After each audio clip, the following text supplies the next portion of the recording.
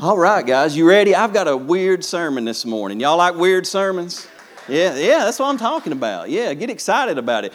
See, look, I'm just going through the book of Daniel, so I mean, I can't just skip anything, you know. And you get to you get to Daniel chapter 7, and you find out why when a lot of people preach through the book of Daniel, they stop at chapter 6. You know what I'm talking about? They really do. They'll preach a sermon series through Daniel. A lot of them stop at chapter 6 because once you get into 7, 8, 9, 10, 11, it gets a little bit confusing. You get all kinds of beasts and bears and goats and rams and horns and people speaking pompous words, and you're like, man, what in the world is he talking about? So I'm going to, by the grace of God, try to make sense of some things that are going on in Daniel chapter 7. And I want to call this message this morning, The End of History. Man, that sounds encouraging, doesn't it? The End of History. And the reason I want to call it that is because, you know, there is a very popular political ideology, and it's called the end of history. And what it basically means, how many of y'all, you've heard of Karl Marx recently, right? He's the guy who wrote this thing called the Communist Manifesto. He's becoming very popular in our cultural psyche right now today because people are talking about Marxism. But what he believed and what other people believed is that ultimately human beings would evolve, and we would evolve to the point where we would be like, man, you know what? We have figured this thing out. We figured government out, we figured economy out, and we figured out how to run this thing properly, so now it's never going to change, and humanity will go on in an indefinite end because we figured this thing out. How many of you believe if we just elect the right dude that things will be fixed and everything will be taken care of?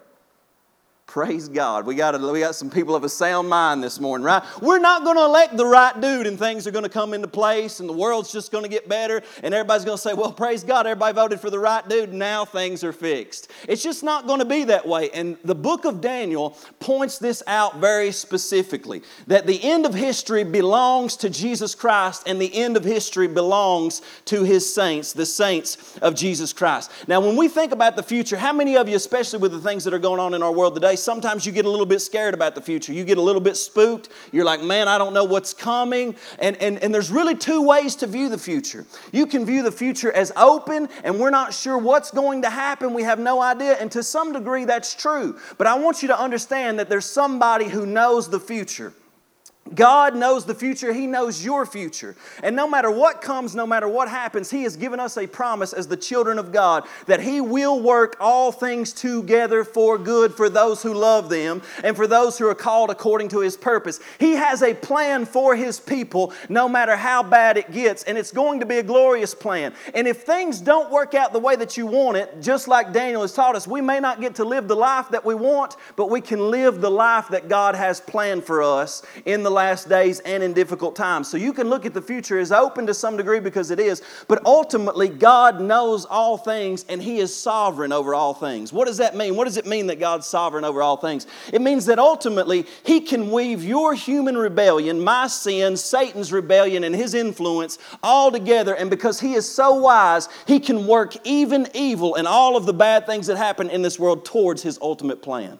He's got an end goal in this thing, folks. And He says you're not to be taken by surprise because you're the children of the light. You're not the children of the dark. And He has given us signs. He has given us His Word to understand the times that we are living in, the things that we're going through, so that we can be prepared and we can know, listen, I'm a child of God living in one of the most amazing hours in history, because while it is getting darker, the children of God are going to get stronger. And we're going to be able to stand as a bold witness for Christ in these last days. And while the world is turning away further from Christ, we are going to be strengthened in Christ to be bold witnesses in these last days. Can you say amen to that this morning?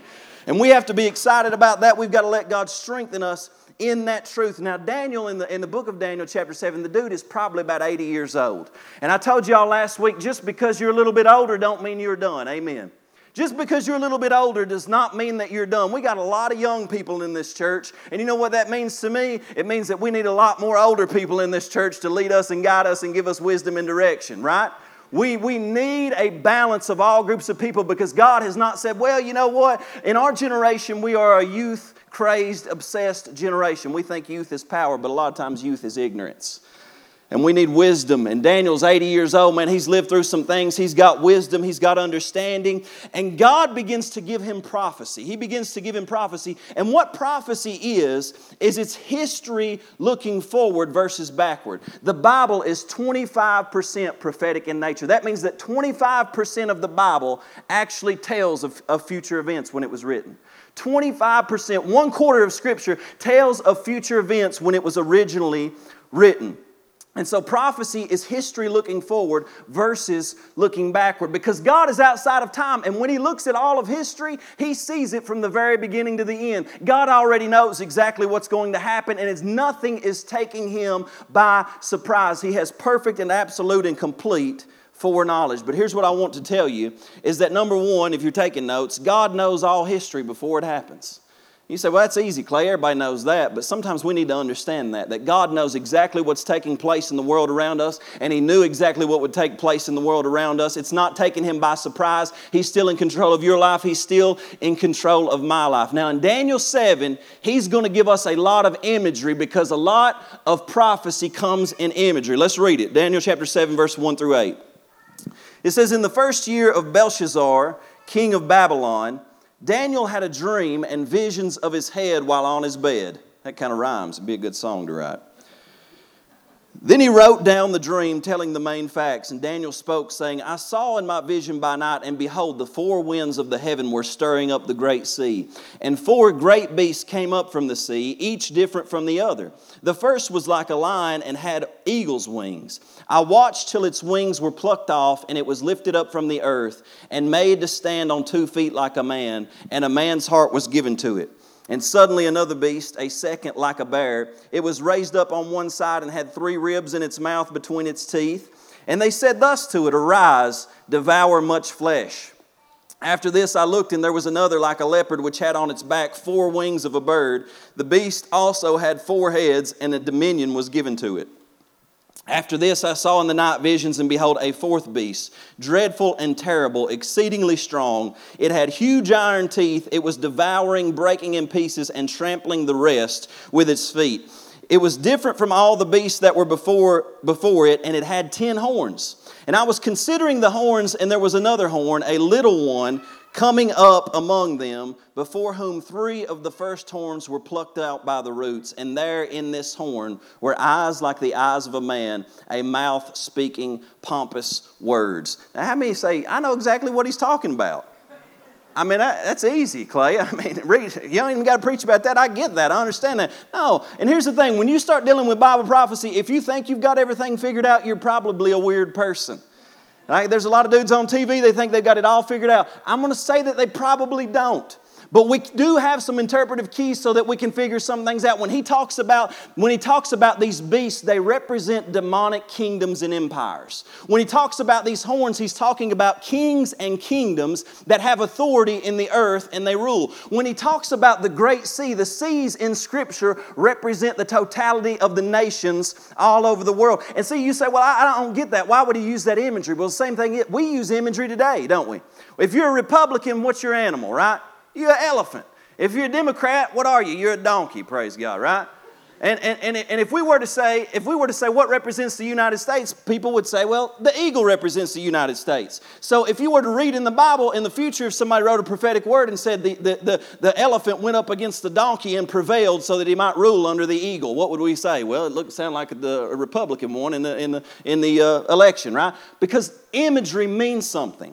And so he gives us these 4 kingdoms, and he's prophesying before they happen exactly the kingdoms that would come to pass in the world. Because why? Number one, God knows all of history from the very beginning. He already knows what's going to take place. He's sovereign over all. He has wisdom to work things together for his good. He is still in control. He's still working things toward an end. And the Christian people need to know that, because when we know that God is ultimately in control, it gives us rest and it gives us peace to know that my Father who created all things has an end goal. It may get bad for a season, but He's working it toward a purpose and toward a meaning, and I can be in rest and I can be in peace because I know His hand is over all things. Amen. And just to let us know that, He says, look, boys, I've got prophecy here. I can show you what's going to happen before it happens. And let's look at these 4 kingdoms real quick. So you got the kingdoms in Daniel's dream. Now he was in Babylon, right? And that represented a line. There was an archaeological dig and they dug up the gates of Ishtar from the gates of Babylon, and it had a line with wings on it, the same way that it says in the scripture. And that lasted from 605 to 539 BC during Daniel's time. And he said, look, Daniel, but there's going to be a kingdom that comes after that. And he says, that's the bear. And this bear was like a fat bear that was fatter on one end. You know what I'm saying? That's what it says in the Bible. And the reason is because it was of two kingdoms, the Medes and the Persians, but ultimately, he prophesied correctly, the Persian kingdom took over. It was stronger in one side of it, one half of it. That lasted from 539 to 331 BC. And then he said this leopard with wings, it was very fast, it was speedy. And he says it comes in from 331 to 168 BC. Now, if you read in Daniel chapter 8, y'all with me? I know this is deep, but y'all are with me, ain't you? You guys love the Bible and Bible study. I'm so proud of you. So here's the thing. I want you to hang with me just for a minute. Because in Daniel chapter 8, if you read of some scholars, some liberal scholars, they read it and they say Daniel had to have written this after it took place because there's no way he could have been that accurate. That's what they say. Because in Daniel chapter 8, it prophesies about Greece, and it prophesies about a horn that would be broken quickly, but it would have power and move throughout all the earth. And that was Alexander the Great. And Alexander the Great, when he conquered, he started at the age of 23, and by the age of 33, my age, he was dead. And in 10 years of his life, he conquered the known world very quickly. He was a leopard that was moving fast under Greece. And Josephus, who wrote the Antiquity of the Jews in about 97 AD, listen what he said. He said that Josephus rides into Jerusalem when he's conquering Israel. And he had a dream that a priest in a purple robe came out to him and told him it was time to conquer the Persians. When he rode into Jerusalem, the high priest at that time walked out with many following him and met Alexander the Great. And Alexander the Great came in and worshiped in the temple. And the priest took him in and took him to Daniel chapter 8 and read Daniel chapter 8 to him and said, you are the fulfillment of prophecy. You will conquer the Persians. This is what Josephus said. Imagine that. Imagine that. And so Alexander the Great said to him, well, what should I give you? What can I give you? And the high priest said, give us religious freedom. And Alexander the Great gave them religious freedom, and then he left shortly after that to go and conquer the Persian kingdom. Now, is that amazing or what? This is Bible prophecy. People say, well, the Bible isn't very, very valid. You know, we got to throw that out. No, the Bible from front to back is accurate because it's God-breathed. It's inspired by God. It's written by God. And this is the thing that we're going to stand on as Christians in this generation of an influx of lies left and right, every direction that you're going. So he comes in, and then finally he is conquered. And he's conquered by the beast. Now, it's a beast. This sucker is like a big, if people draw pictures of it, it's like a big dragon with all these teeth and all these horns. It's got 10 horns. And this beast is ultimately Rome.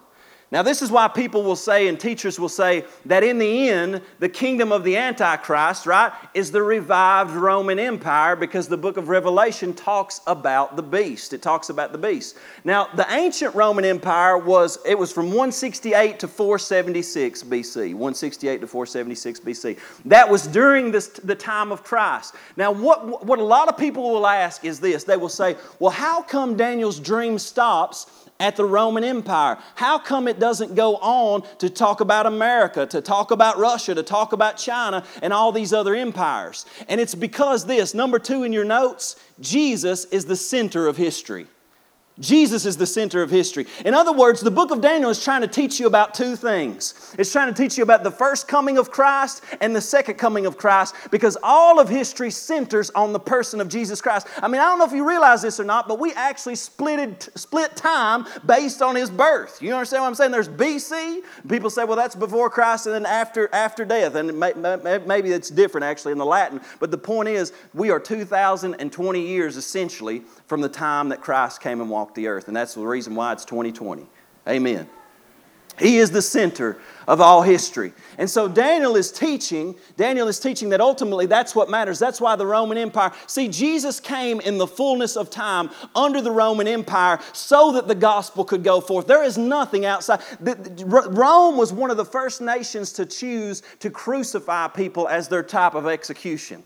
It was planned from the beginning of time. God had all of this stuff in order. He had it all set up. And Jesus comes in the fullness of time under the Roman Empire, who ultimately, it was Rome who sentenced him to death. It was Rome who put the insignia on the stone whenever he was buried. And it was Rome who lied about his resurrection whenever that stone was rolled away on the third day and he was raised again from the dead, because God knew beforehand exactly what was going to happen in this. And Jesus is the center of history. And here's what Jesus said. Jesus said the reason that whenever you get into prophecy like this and you talk about the book of Daniel and things like this, he says, because after him is what is considered the time of the Gentiles. And Israel ceased to be a nation in AD 70. After Jesus died, about AD 33 roughly, right?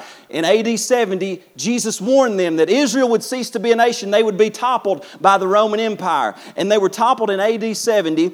And Jesus said, in that moment, you will switch into the time of the Gentiles. And he said, Jerusalem will be trampled underfoot by the Gentiles until the time of the Gentiles is fulfilled. And do you know how long it took before Jerusalem became a city back up under the nation of Israel again? Until 1967.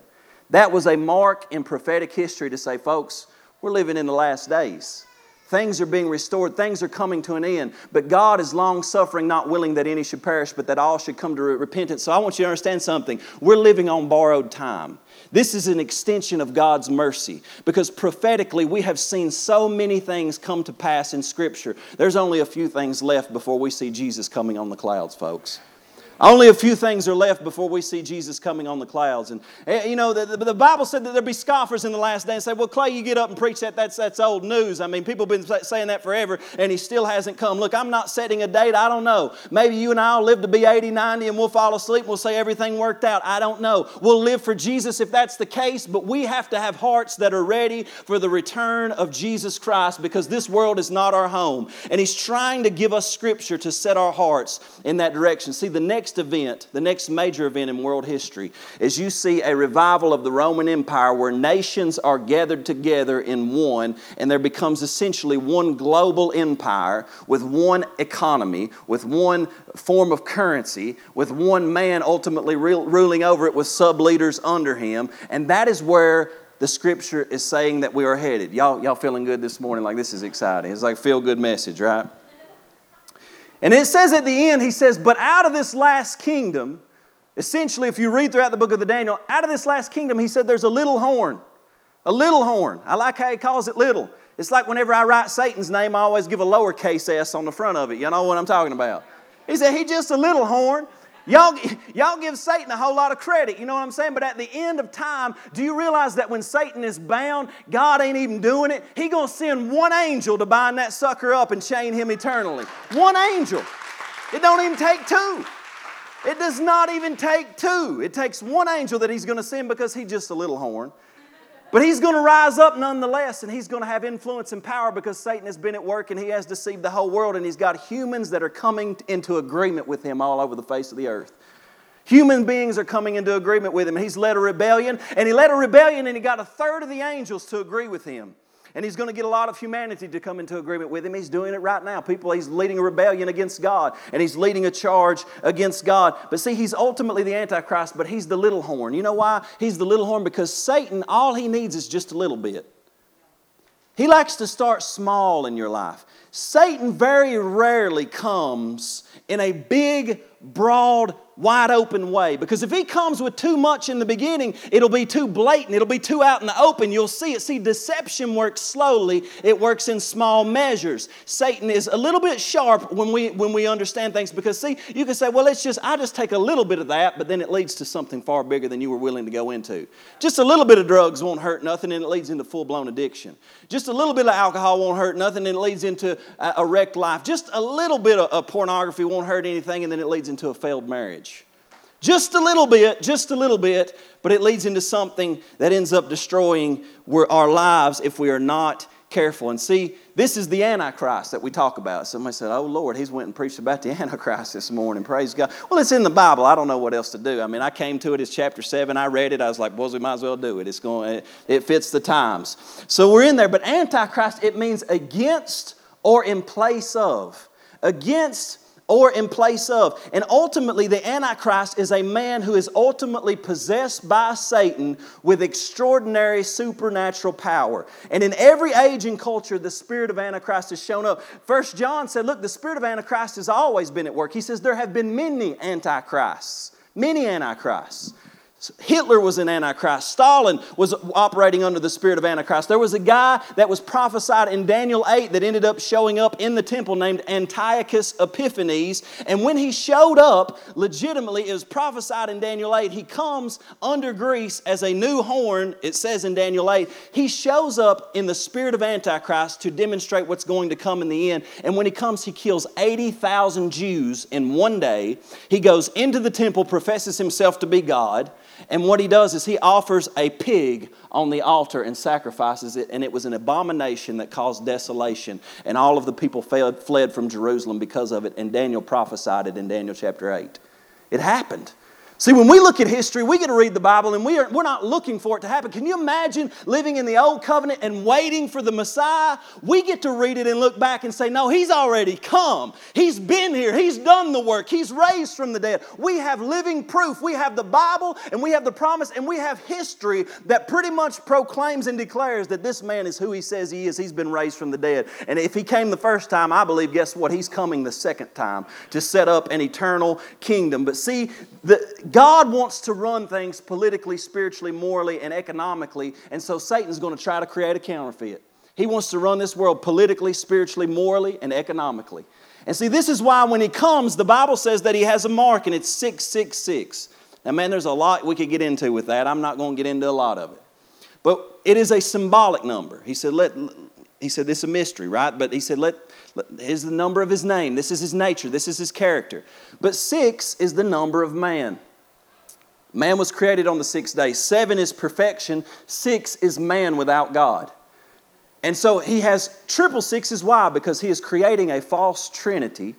The same way that God has a trinity. He's God the Father, He's God the Son, and He's God the Holy Spirit. And what does Jesus do? Jesus comes as a man that is God, fully possessed by God, and in Him dwells all the fullness of the Godhead bodily. What you're going to experience in the Antichrist is the complete opposite. You're going to experience a man that is fully cut off from God and fully possessed by the power of Satan and fully living as a man who says, I am God.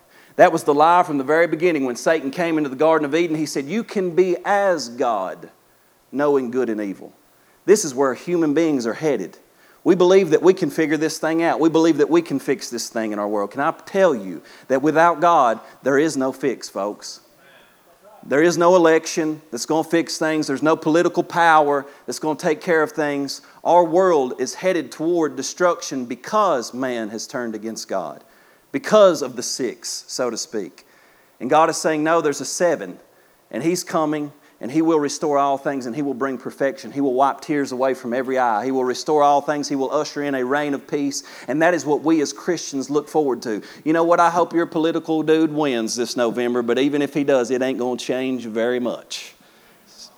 It is not going to change very much because this world is headed in a direction under the spirit of the Antichrist. And our goal is to stay faithful to Jesus through everything that happens. And see, number 3 in your notes, God is moving all history toward His end. It's toward His end, folks. The devil thinks he's going to win sometimes. That's how dumb he is. Y'all ever just met somebody that's just totally ignorant? Like they think they got things figured out, but you know, gosh, man, they just don't. Like, I don't know. I wish I could tell them. I feel bad for him. You know what I'm saying? Somebody said, well, he's up here feeling bad for the devil. Verse 9 and 10, Daniel 7, I watched till thrones were put in place and the Ancient of Days was seated. His garment was white as snow and the hair of His head was like pure wool.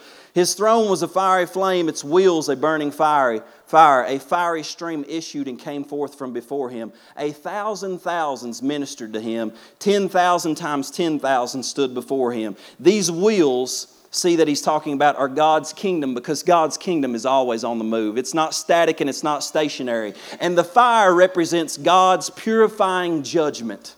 And the white represents God's purity and holiness. And it says He's the Ancient of Days. He is God the Father that is currently, as we speak, seated on the throne with Jesus Christ at His right hand. And thousands sit around Him. Angelic beings, saints, your loved ones that have went on before you around the throne worshiping Him. And all of them are waiting. All of them are waiting for the command that the Father says, Jesus, I want you to go back to the earth. I want you to bring restoration. It's time for you to go back. It's time for you to set things back in order. And we've got everybody sitting around that throne, around the ancient things. But you know what? In the Bible world today, when we preach things like this, I want to say this. Too little is taught about the supernatural. We live in a world where there are demons, there are angelic beings, and too little is taught about it because we're afraid to freak people out. Listen, there are things that are going to come upon this world that are going to freak you out way more than that.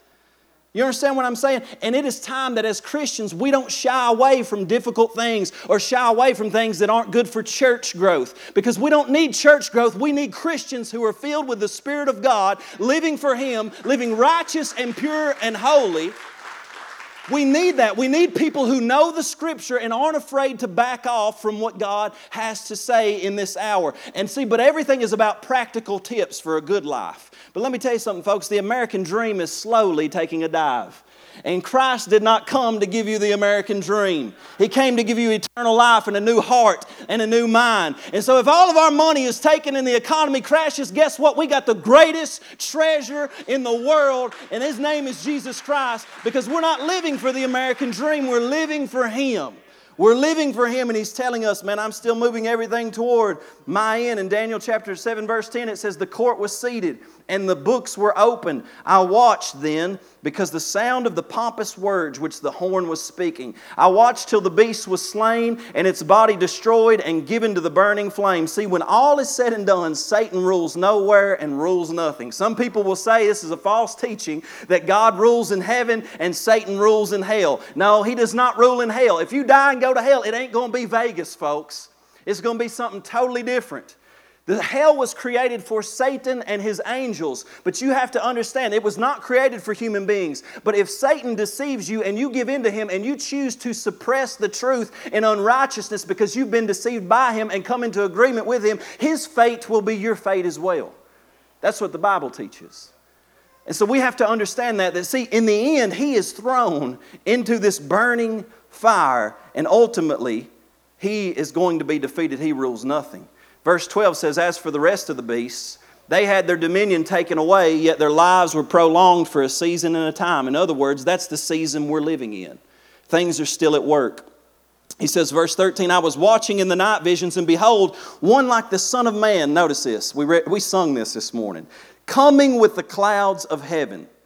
He came to the Ancient of Days, and they brought Him near before Him. And then to Him was given dominion and glory, and a kingdom that all peoples, nations, and languages should serve Him. His dominion is an everlasting dominion which shall not pass away, and His kingdom, the one which shall not be destroyed. He said, I saw one like the Son of Man. Daniel is beginning to prophesy about Jesus, because when Jesus comes on the scene, what does He call Himself over and over and over again? 81 times in the New Testament, Jesus refers to Himself as the Son of Man. Why? Because He's referring back to the book of Daniel. He said, y'all boys, I know you've read the book of Daniel. You remember when Daniel talks about the Son of Man?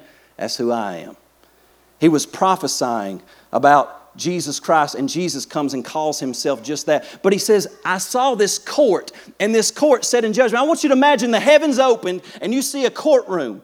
And all of these beings around this courtroom with God as the final judge, sitting on the throne. And He says, I saw the court, and the books were opened. The court sat in judgment. Psalm 82:1 says this, God, Elohim, has taken His place in the divine council. In the midst of the gods, Elohim, He holds judgment.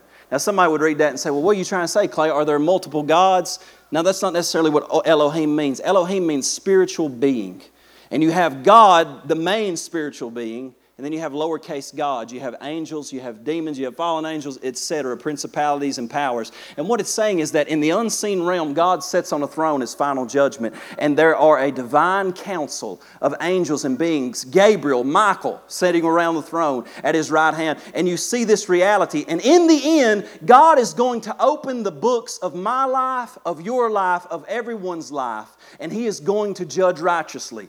Now, some people, we get scared when we talk about judgment. We never want to talk about judgment. But when you think about the things that are going on in the world, I said now, a lot of times people are talking right now about human trafficking, about the porn industry, and about the wickedness that is involved in that. When I think about that, and I think about young children being hurt and being just abused like that, I tell you what, I get excited that there's a judgment.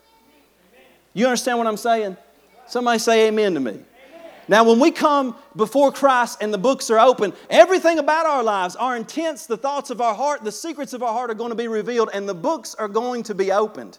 Now, those who are written in the Lamb's book of life, who have been washed in the blood of the Lamb, guess what? Our sins are washed away and forgiven. That means that we are declared innocent, not guilty, because we've been justified by the blood of the Lamb. And that's good news, folks, isn't it? But yet everything we've done is going to be written in the books, and what we do throughout eternity is going to be based upon what is written in those books when the divine counsel opens them when we stand before God. And see, this is an amazing thing. This divine counsel stands before God, but see, I want you to move on to the fourth point, and that is that the end of history, when all of these things are done, belongs to the saints. And this is what Scripture says. This is what the Bible says, see? So Jesus is coming, but what will we be doing, right? Everybody, sometimes you talk to people about heaven. You talk to people about heaven, and they're just like, man, I just feel like heaven's going to be boring. I mean, like, what are we going to do? Just like float around on the clouds? You ever heard anybody say that? Like, I've had several people have said that to me. And do you know why you get those thoughts in your head? Because the Bible says that Satan blasphemes God, he blasphemes the name of God, and he blasphemes His dwelling place. In other words, he has a goal, and one of his goals is to make you think less about God, but not only think less about God, but to think less about His dwelling place. I want you to imagine the greatest bliss you have ever experienced on this earth, the greatest food you've ever eaten, the greatest joy and pleasure you've ever experienced. It does not even scratch the surface of God's dwelling place. Paul said he knew a man that was caught up into the third heaven, and what he experienced was unlawful to be uttered from what he was experiencing. We've got something to look forward to, folks. This world is not our home. It pales in comparison to the place that God has prepared for us, and we have got to make ourselves ready for that destination. We've got to get excited about that. We live in a world that is so filled with the American dream and all that hoopla that we actually somehow are deceived into believing that this life is somehow better than that one. This life is a vapor. You got 70 years at best, and the back end of it, your knees are going to break down and wear out, and you're going to start getting sick and cranky and all of that stuff. It's not the best life now. There's a better life. There's a better life. It's the one that is to come. And in Daniel 7, verse 15 through 18, it says, I, Daniel, was grieved in my spirit within my body, and the visions of my head troubled me. I came near to one of those who stood by and asked him the truth of all this. So he told me and made known to me the interpretation of these things. Those great beasts which are four kings which arise out of the earth, but the saints of the Most High, notice this, shall receive the kingdom and possess the kingdom forever, even forever and ever. See, let me ask you this.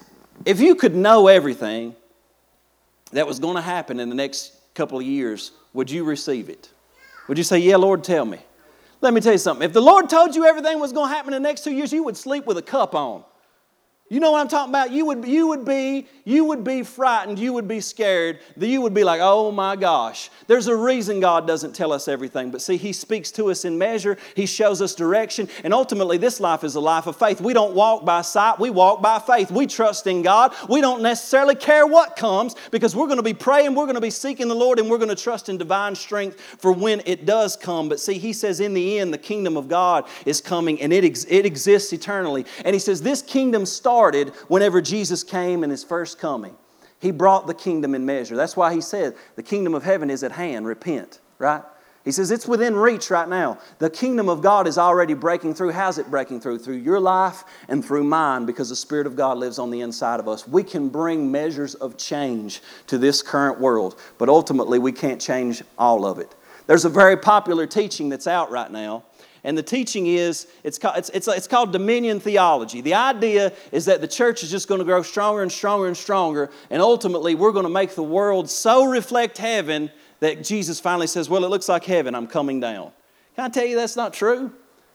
I wish it was, man. It'd make for better preaching. I get up here and say, you know what, church? We're going to get better and stronger, and we're going to make the world look like heaven. And when it's finally perfect, then Jesus is going to come back. Well, we'd be getting excited, wouldn't we? But see, the Scripture doesn't teach that. It says that the whole world lies under the sway of the wicked one, and it is moving toward the spirit of Antichrist and toward destruction. Matter of fact, we are seeing the culmination of all wickedness because the spirit of lawlessness is at work. Now that means Jesus said, occupy till I come. What does He mean? He means that in measure you can see my kingdom come and my will be done on earth as it is in heaven. And as long as you are here, you are to try to make your city, make your state, make your nation look as much like heaven as you can. You're to make sure that your family looks as much like heaven as it possibly can. That's what you're called to do as a Christian. But in the end, the world is not going to follow suit with you. You're going to be a small remnant, but we're still going to shine as lights in the midst of darkness. Somebody amen me, because that's what we're going to be judged for. And we can see change. I believe that right here we should believe. Just because we know that bad is coming doesn't mean that we should give up and throw in the towel. It doesn't mean, you know what, let's take a nap, let's not go to college, kids. I remember when I first got saved, I got caught up, heard about the rapture and stuff like that, and I said, well, what's the point in even going to college? Lord's coming back. Bad attitude. College kids, keep going. It's going to work out. Get you a good job, be taken care of.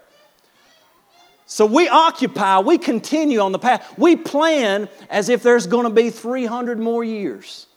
We plan as if we're going to leave a legacy and our children are going to be blessed. We plan in that direction, but we prepare our hearts as if we've only got about a day left. As if He could come back this very hour. And see, He says the saints, the holy ones are going to possess the kingdom. Do you know that you're a saint? I hear so often so many Christians that say, well, you know, I'm just a sinner. I'm just a sinner. Do you realize that Jesus Christ, the righteous, when He went on the cross, it says that He became sin who knew no sin, that you might be made the righteousness of God in Him. That means that you were transferred from a sinner to a saint, not because of what you have done, but because of what Jesus did for you. His blood has made you holy. It has set you apart. It has sanctified you, and it has empowered you to live a righteous and holy life on the outside. See, He says the saints are going to inherit this kingdom, and you are one of the saints. And here's my last point, number 5. History gets worse before it gets better. Man, that's a bad point to end on, Clay. Why didn't you just tell us the kingdom was coming and everything was going to be good? History gets worse before it gets better. And this is really because evolution, like I said in the beginning, is a joke. Human beings are not going to evolve until they figure things out.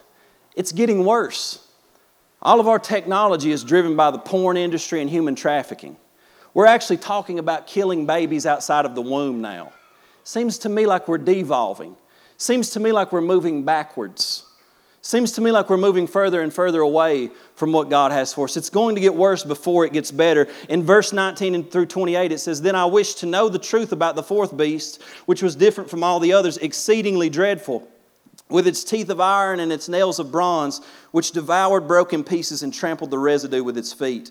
And the 10 horns that were on its head, and the other horn, which came up before which 3 fell, namely that horn which had eyes and a mouth which spoke pompous words, whose appearance was greater than its fellows. I was watching, and the same horn was making war against the saints and prevailing against them. What he's saying is that when the Antichrist comes, and this spirit is already at work in the world. I was reading this morning about how many nations are being persecuted. Christians that are being, there are over 300 million Christians in the world right now that are being actively persecuted. I watched just the other day where in China, the police went in and there was a mega church there, and you know what? They just went ahead, they put dynamite all around the outside of it. They blew that sucker up just a couple days ago. People are being persecuted as Christians all over the world. And odds are, if we live long enough, right, we'll probably see it right here in America. And of course, nobody wants to hear that. We'd rather get Joel Osteen in here and have a good sermon and feel better about ourselves.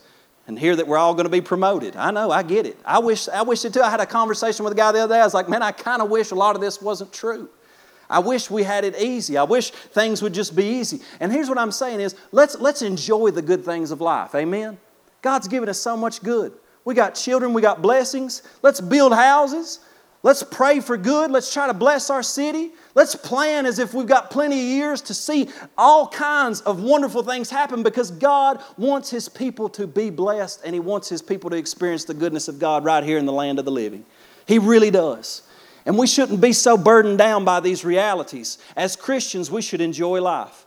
But our hearts should be prepared because difficult things are coming to the earth. And when they do come, we should not be overtaken. We should not be burdened down. Why? Because God has given us Scripture to prepare us. But He says this is going to happen in the world. And then He says in verse 22, He says, until the Ancient of Days came and a judgment was made in favor of the saints of the Most High, and the time came for the saints to possess the kingdom. We possess the kingdom when Jesus Christ returns. And then in verse 23, He said, thus He said, the fourth beast shall be a fourth kingdom on the earth, which shall be different from all other kingdoms. This is the demonic kingdom of the Antichrist. And shall devour the whole earth, trample it and break it in pieces.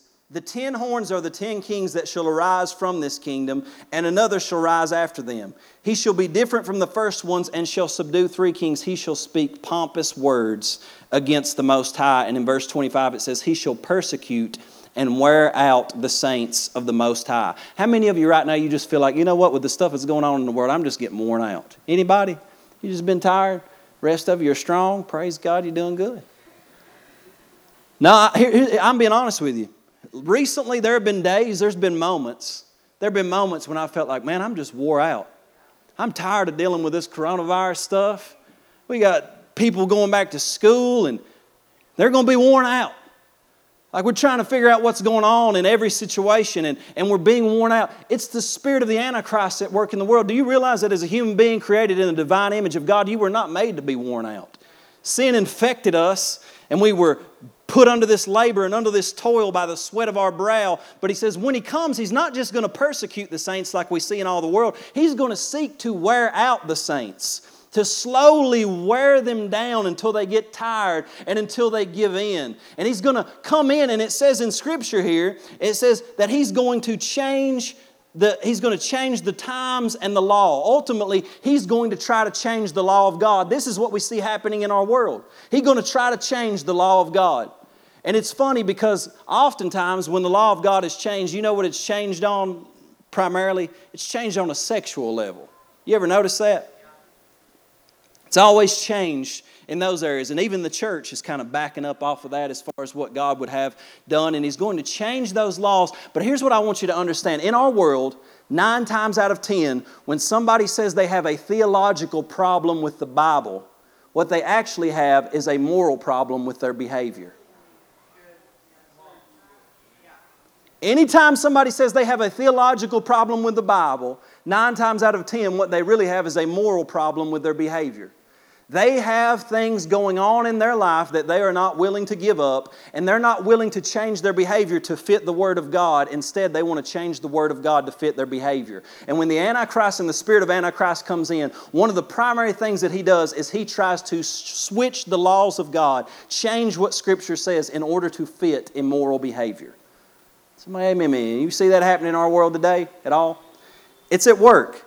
But here's what I want you to understand, is that we are in a spiritual war. There are lies, there are temptations, there's false teaching, there's compromise, there are catastrophes, and there are fear. But I love this verse, Daniel 11:32. He says, but the people who know their God shall be strong and carry out great exploits. So in other words, this evil spirit in the world is going to try to wear you out. It's going to try to bring catastrophe into your life to get you angry at God. Some people, under the sound of my voice, you've experienced bad things and you're a little bit upset at God.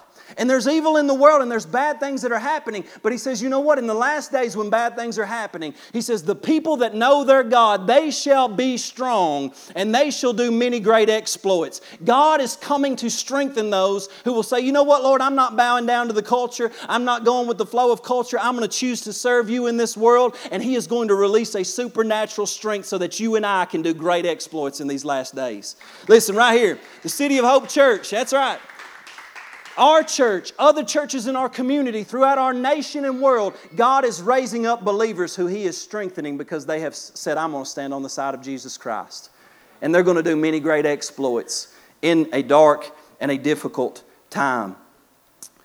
But see, here's what it says. There's this counterfeit kingdom. I'm finishing up.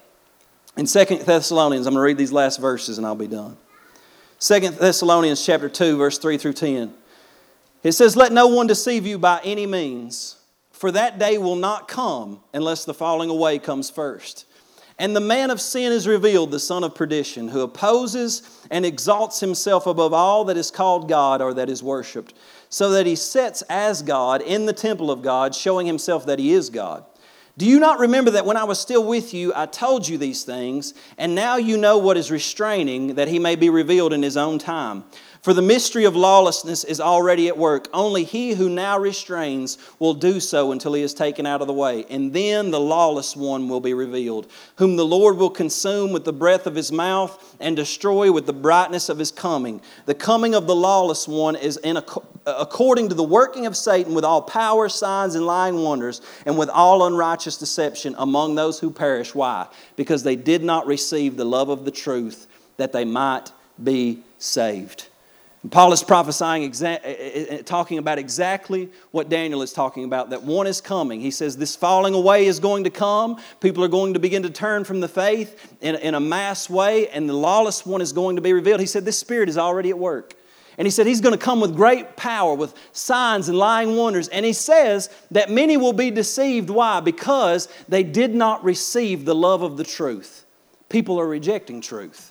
And man, now more than ever, you and I, we have got to embrace the truth of God's Word and hold on to it tight. The Bible says, buy the truth and sell it not. Hang on to it in the midst of error, in the midst of confusing times. Our nation is so polarized in this election season, and both of them are lying on both sides. There's lies coming from every which direction, and we have got to be grounded in the Word of God to know what the truth is. See, in Revelation 13, it backs it up. He says he's going to have a counterfeit resurrection. He's going to make war with the saints. He's going to cause a mark to be taken that controls the entire economy of the world. And if you don't have that mark, the Scripture says, you won't be able to buy, sell, or trade. This is the direction that our world is moving. But here's what I want you to understand, is that even in the book of Revelation, see, we teach about the Antichrist because it's in Scripture. But ultimately, we are waiting for the coming of the Christ.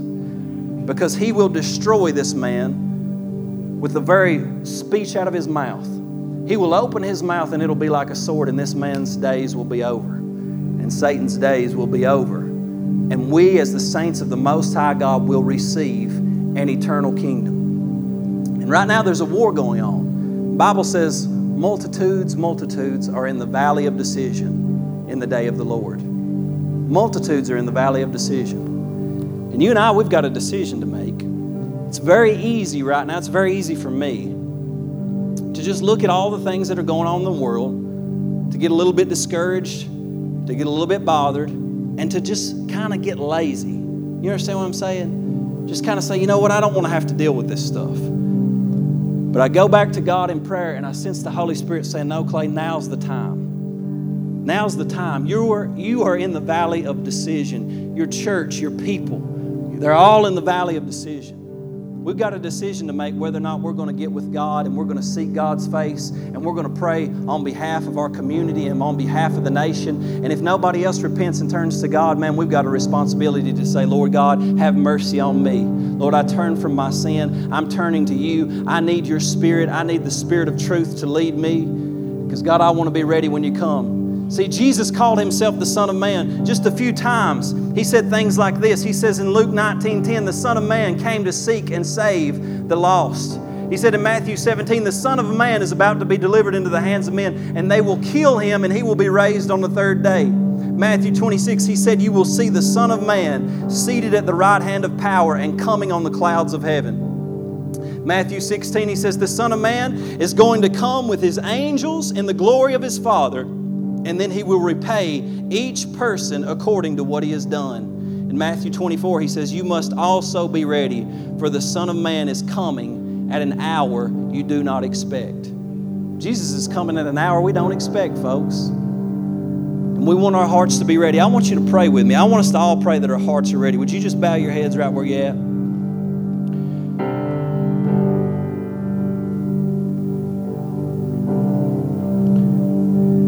And this morning, if you feel like the Lord is pulling on your heart, I want you to respond to Him. Say, if you would say, you know what, I want to be ready. I want my heart to be ready, and that's just something that I'm not sure about. But I do believe that Jesus Christ died on the cross for my sins. I believe He is who He says He is. I believe He was raised from the dead, and I believe that He can give me eternal life and wash away my sins. And I want to begin that journey with Him. If that's you, with your eyes closed, every head bowed, I want you to just raise your hand so I can know you're out there. Anybody at all? Anybody at all this morning? I got some folks. Anybody else? Anybody else? Just lift your hand up as an act of faith this morning. Listen, I love to see anybody just say, you know what, that's me. So I'm thankful for the hands that went up this morning. But I want you to pray with me. And so, Lord, we pray right now. Lord God, we want to make our hearts right with You. We confess, Lord, that we are sinners, but we believe, Lord, that Your blood is able to make us saints, to purify us. So we receive this morning the forgiveness of sins. And Lord, we look forward to the hope of eternal life in You, Lord Jesus Christ. And God, we want our hearts to be purified, and we want to be prepared for Your second coming. Lord, we're looking for You to come on the clouds. But Lord, until that day takes place, would You fill us with Your Spirit? And would You give us supernatural strength, each and every one of us? Just lift your hand to the Lord and say, Lord, I need supernatural strength this morning so that I can overcome this world and the things that are being thrown against me. Lord, all the trials, all the temptations, I need the strength of Your Holy Spirit so that I can overcome the things that are coming against me. Lord, would You fill me with Your Spirit? Would You give me joy? Would You give me peace, God? Would You give me power to overcome? Lord God, because we're looking forward to the day that You're returning, Lord. And until that day, God, we're going to live for You, and we're going to pray that Your kingdom would come and Your will would be done on earth as it is in heaven. But Lord Jesus, we lift up Your name this morning. We give You the worship and the praise and the honor and the glory that You deserve, God. I want you to just stand to your feet right where you're at. We're going to take a moment. We're going to just worship the Lord together. I want you to pray. I want you to respond to the Lord. To lift up your worship, lift up your praise to the Lord this morning as we close. We thank You, Lord Jesus. We worship You, God.